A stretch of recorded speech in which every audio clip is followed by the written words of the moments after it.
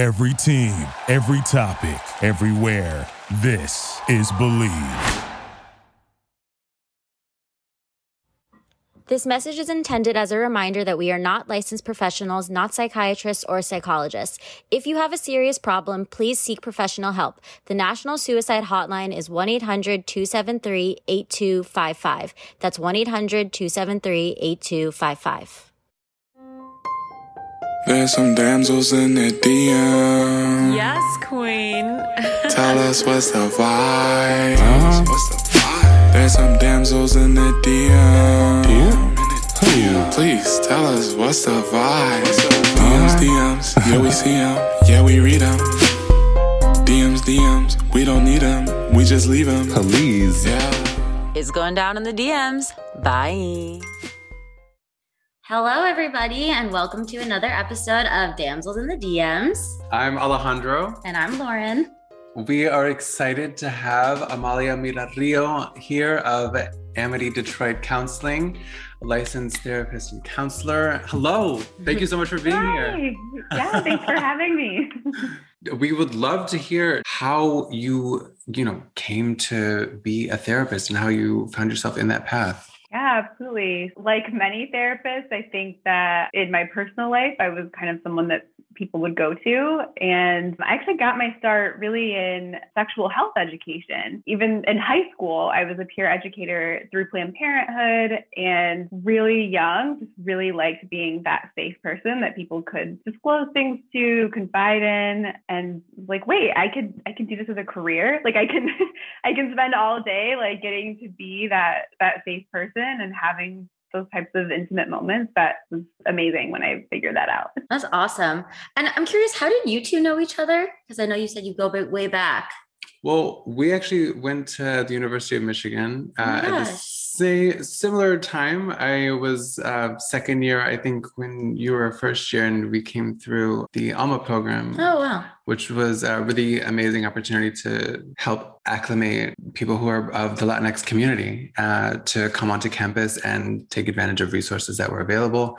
That's clearly. Yeah. Yeah. Yeah, that Michigan network, great.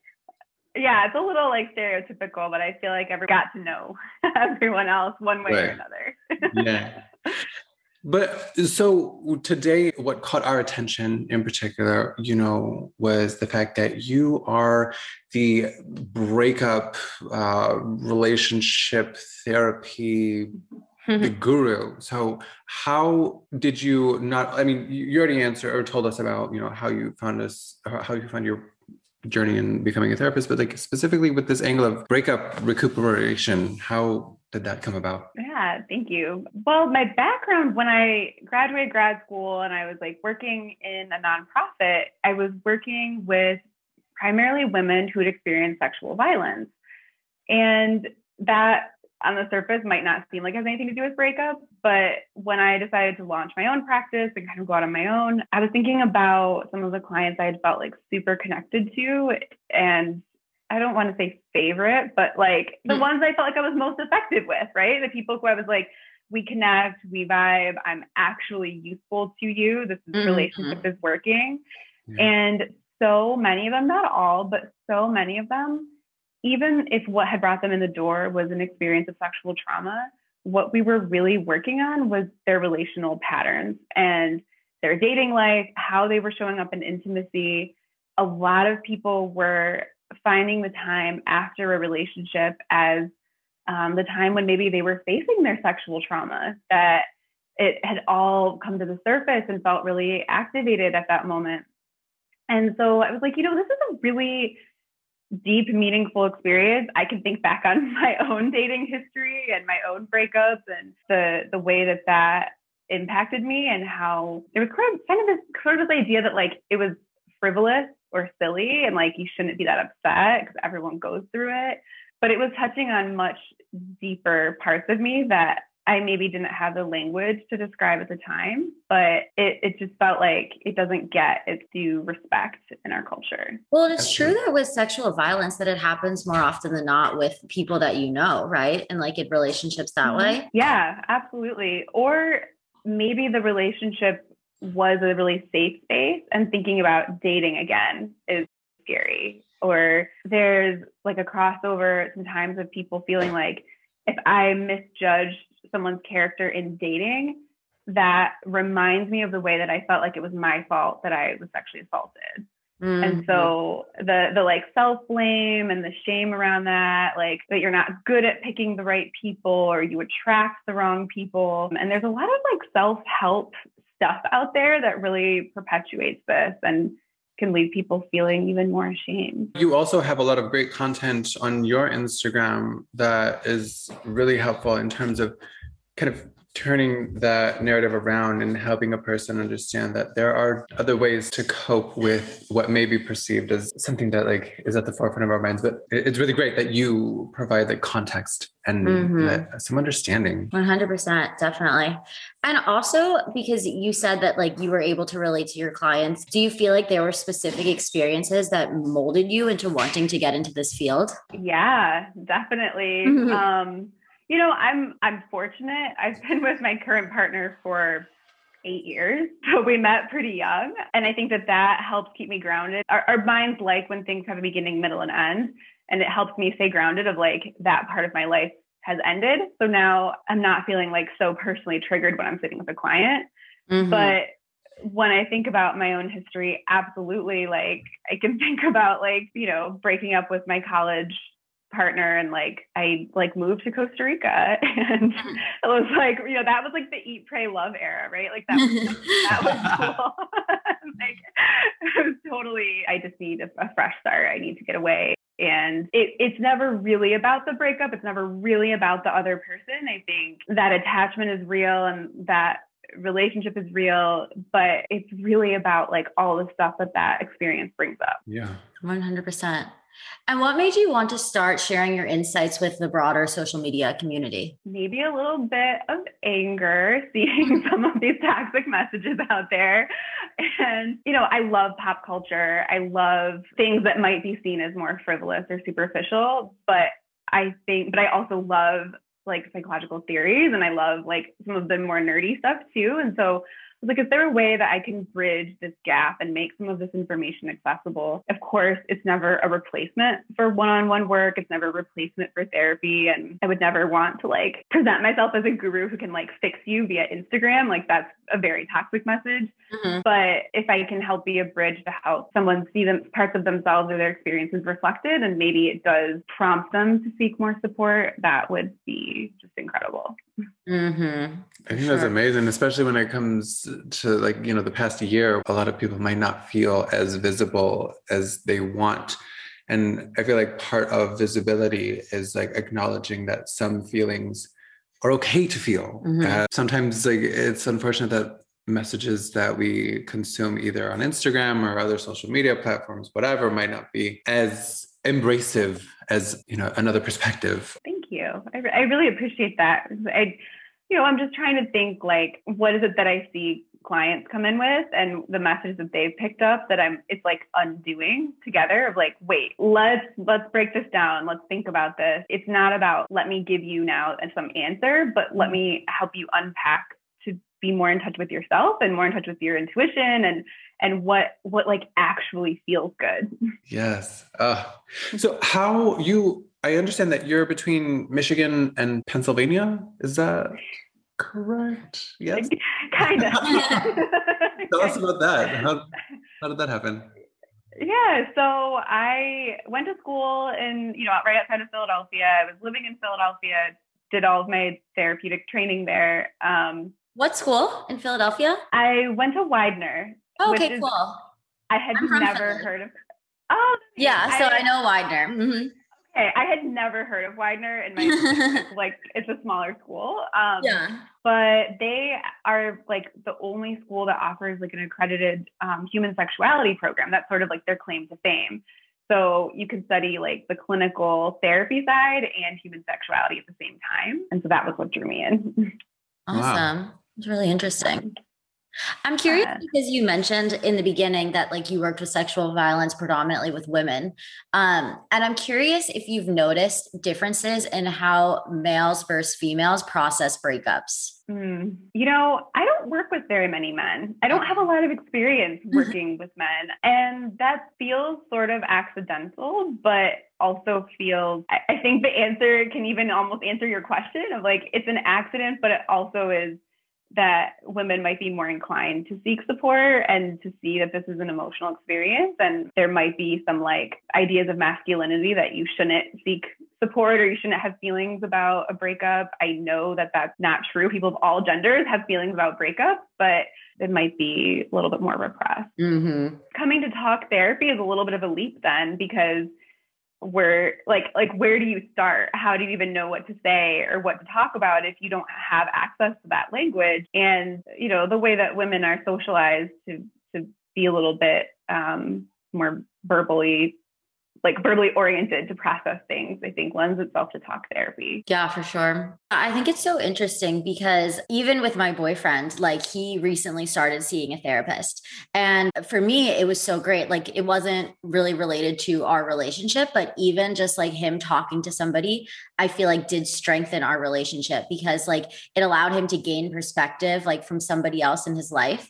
But even like when he went to tell his dad that he had been seeing a therapist, his dad was like, call it a life coach, because he didn't like the stigma of therapy. Interesting. Yeah. Wow. Yeah. I think it's interesting. And then like from his experience, he started to tell more of his friends to like go see therapy and get more involved. And he's sort of like a fratty, you know, USC guy. So I think that like it's important that those types of guys become more open to therapy and like being emotional and not judging your feelings and talking about your feelings. Yeah, absolutely. For themselves first, but also for the greater good that if they're more in touch with their feelings, they won't be acting out in ways that we know that men can be violent or at the worst, right? Like there's a spectrum, but even acting out in terms of like being kind of mean or distant or some of those other ways that it can show up. Definitely. For sure. Even microaggressions at work. I mean, I feel like that can totally be a consequence of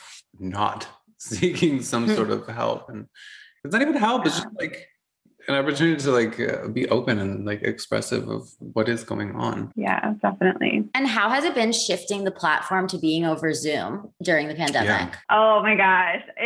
I can only like laugh because I moved from Philadelphia to Detroit, February of 2020. Just literally weeks before everything shut down. I had terminated with all of my clients in Philadelphia. I was like, I'm moving to this other state. Like, there's no way for us to work together. And some clients had even asked, like, would you be open to some type of like teletherapy? And I was like, no, like I'm only doing in person. Like I'm going to, get an office in Detroit and I can just like bless my heart. Like, because obviously that's not the way it went. So I had to pivot and thought about like, do I wait for this to be over? Do I hang out and like not do anything right now? Which wasn't necessarily like totally a financial option, but it's been very humbling to learn to work in a different way and build relationships and rapport and intimacy over screens. I'm more than anything like very relieved that it's been much less different than I thought it would have been. Like I had such an attitude about it, and it hasn't been so different. Because there's a thing with like therapists aren't allowed to practice in other states, right? Because I know like I've been home in Philadelphia for a lot of the pandemic, and my therapist was in LA, and I remember her saying that like she's not sure like if after the pandemic she would be able to keep seeing me if I was still in Philly. Yeah, exactly. So I have maintained my Pennsylvania license. Okay. I wasn't planning on it because I was like, what's the point? I'm not there. But with teletherapy, I have been still taking clients in Pennsylvania. And so I'm able to see clients in both states because I'm licensed in both states. That's awesome. And do you feel like that I know that each client is different, each situation is different, but like that there's like a big piece of advice that you would give to those who are going through breakups? I think the long-term goal, if there is one, is that I really want people to be able to get to a space where they see the relationship as out of alignment, that person wasn't, that it was an issue of them not being aligned with whatever they are meant to be or do in this lifetime. I mean, I think it really can be like a holistic spiritual view, because so many people feel it's a sign that they weren't good enough. And that the reason it didn't work out is because they weren't good enough. And I think if you can shift to like, it has nothing to do with self-worth at all, right, and more to the place of like compatibility. And it can take a lot of processing to get to that space of peace. Mm-hmm. Definitely.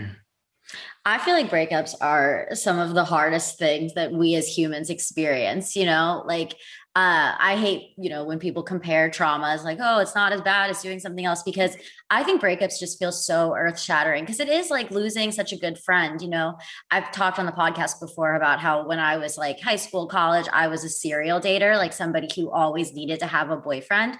And I went through a lot of breakups that I was not initiating because like I was just jumping from boyfriend to boyfriend and not looking at, why do I need a relationship? Like, why is it so important to me to have this other person? Why can't I be alone?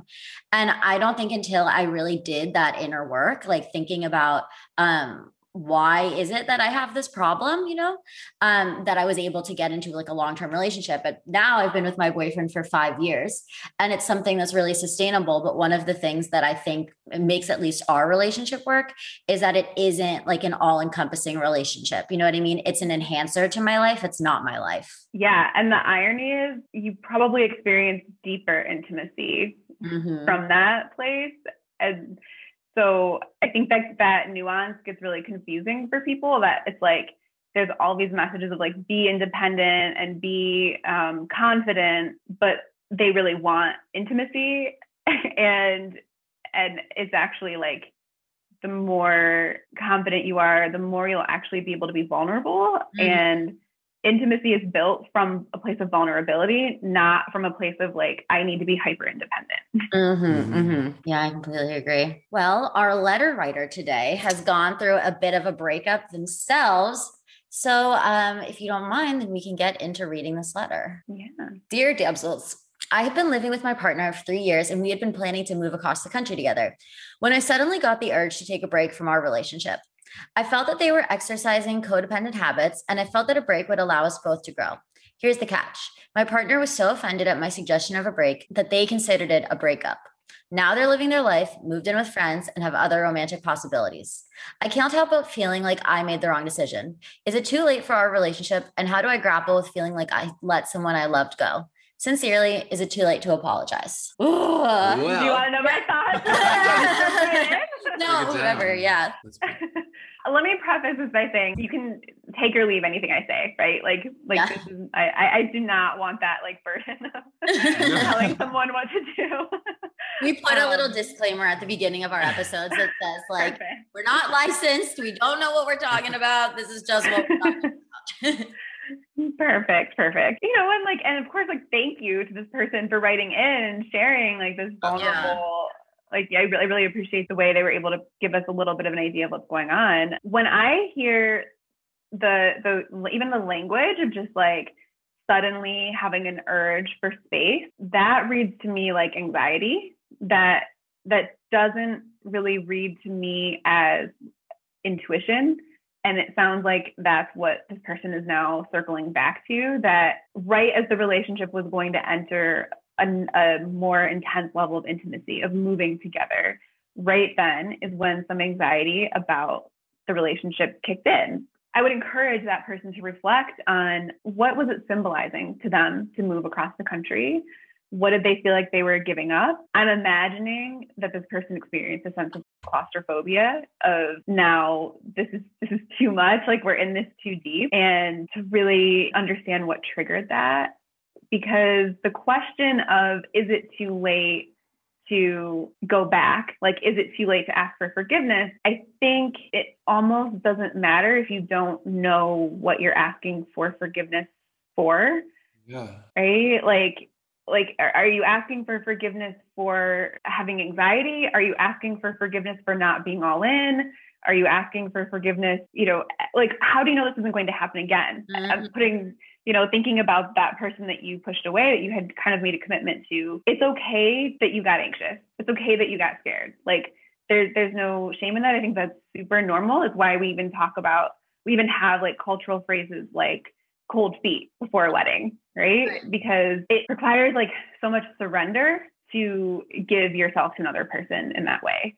Right. And so if anxiety comes up in that, that's normal, that's okay. But this will happen again, not only with this person if you get back together, but in any other relationship. This is data that you've maybe learned something about yourself, that there are particular triggers for you about intimacy or particular types of intimacy that make you want to shut down and make you want to run away. I think we all have those, like to some degree, I don't think that this means like there's something pathologically wrong with you or anything like that. But if you do want to be in a committed partnership, you do have the responsibility of understanding that about yourself and knowing how you're going to cope with that in the future. So if you are going to go back and ask for forgiveness and ask to be back together, going in with, this is what triggered me. This is why I got anxious. This is why I needed space. Here are some ideas that I have of how we can work through that together. What do you think?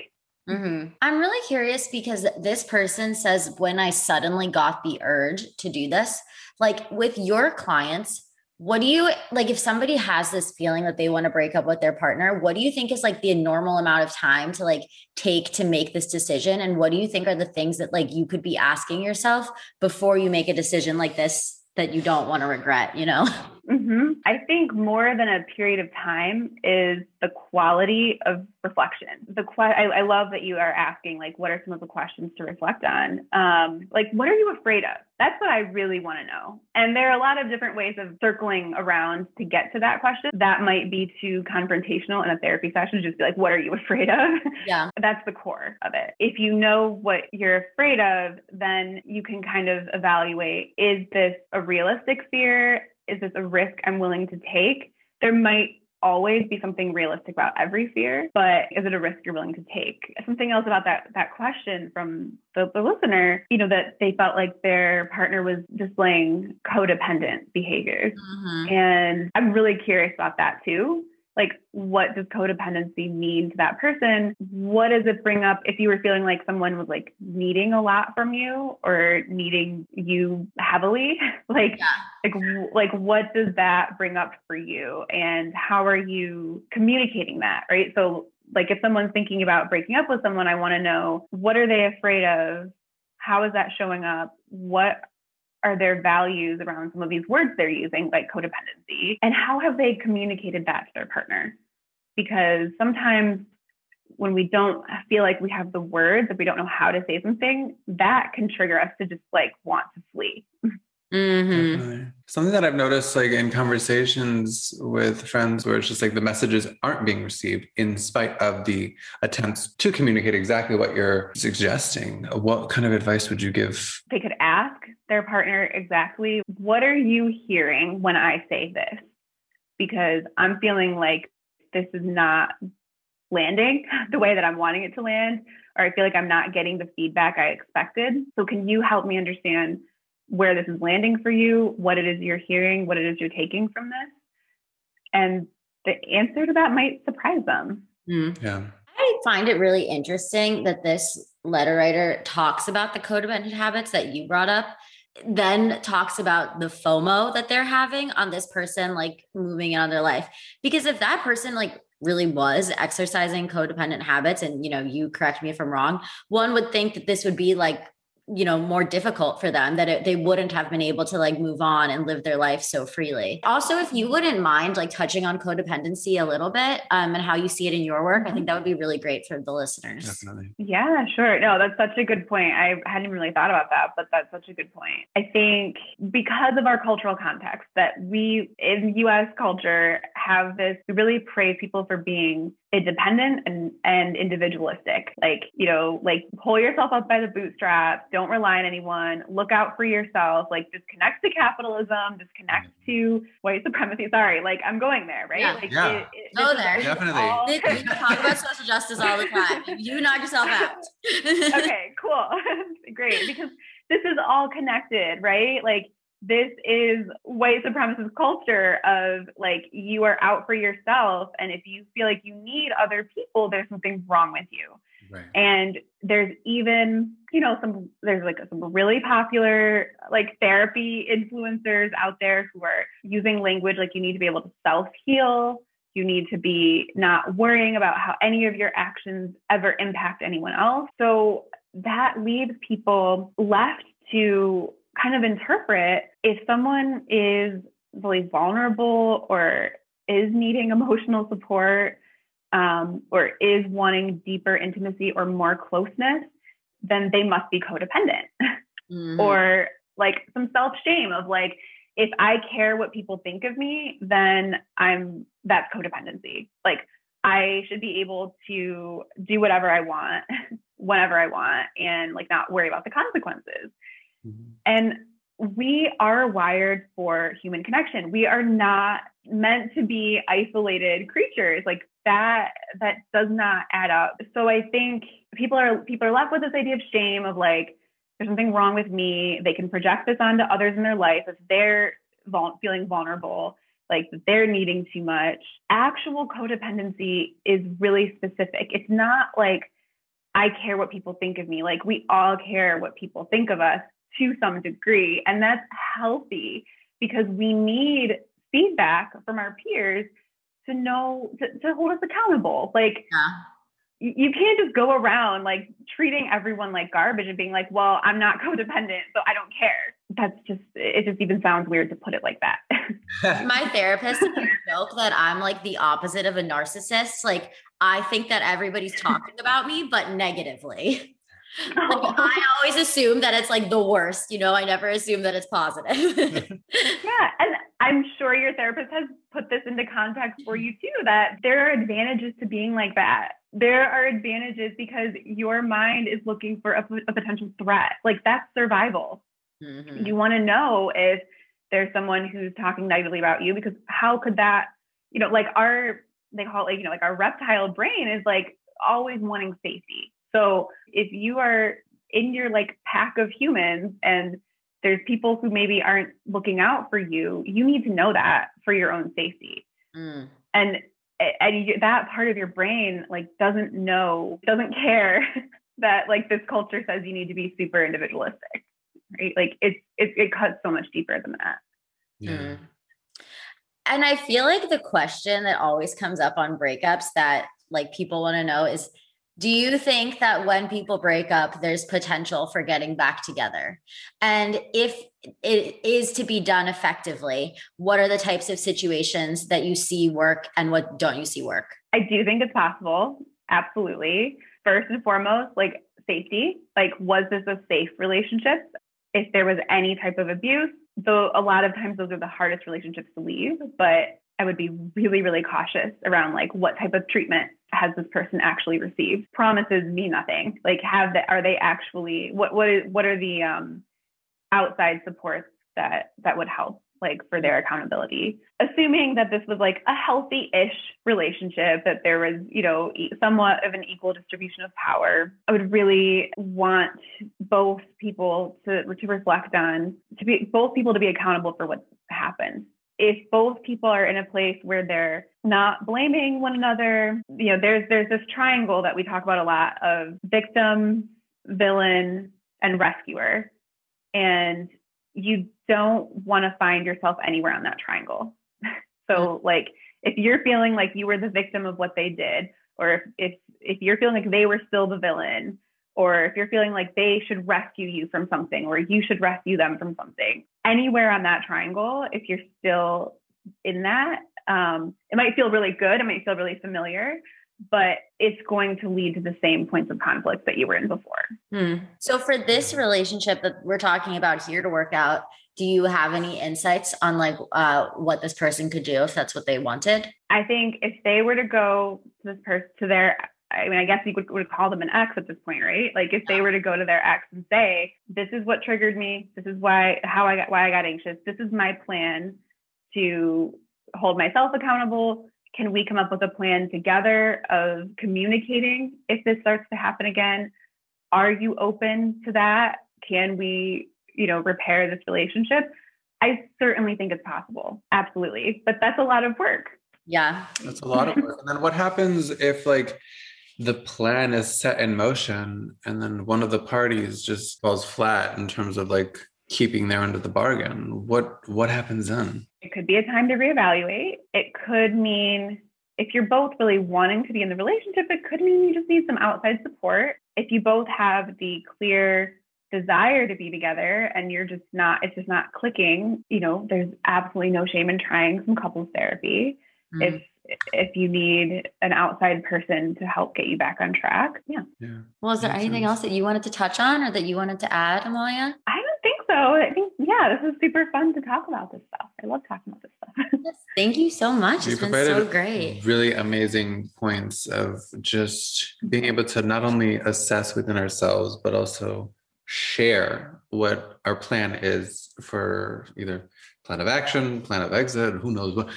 But I really appreciated everything that you shared in terms of, holding ourselves accountable and making sure that we're giving our space to feel that level of like self-assuredness. For sure. Thank you so much. Thank you so much. Tell our listeners how we can find you and your services on the interwebs. Oh, yeah, absolutely. So you can follow me on Instagram. It's Breakup Therapist Detroit. And my website is amitydetroitcounseling.com. And I'm licensed to work with folks in Pennsylvania or Michigan virtually. Awesome. Well, thank you so much for coming and talking with us today. Yeah, thank you. Thank you guys so much for coming to another episode of Damsels in the DMs. Until next time. It's going down in the DMs. Bye. DMs, we don't need them. We just leave them. Please. Yeah. It's going down in the DMs. Bye. Thank you for listening to Believe. You can show support to your host by subscribing to the show and giving us a 5-star rating on your preferred platform. Check us out at Believe.com and search for BLEAV on YouTube.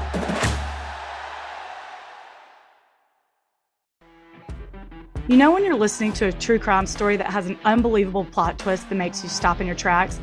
That's what our podcast, People Are the Worst, brings you with each episode. I'm Rachel. And I'm Rebecca. We're identical twins who love true crime cases that make you say, didn't see that coming, and we hate the people responsible for them. Listen to People Are the Worst now on Apple, Spotify, or wherever you get your podcasts.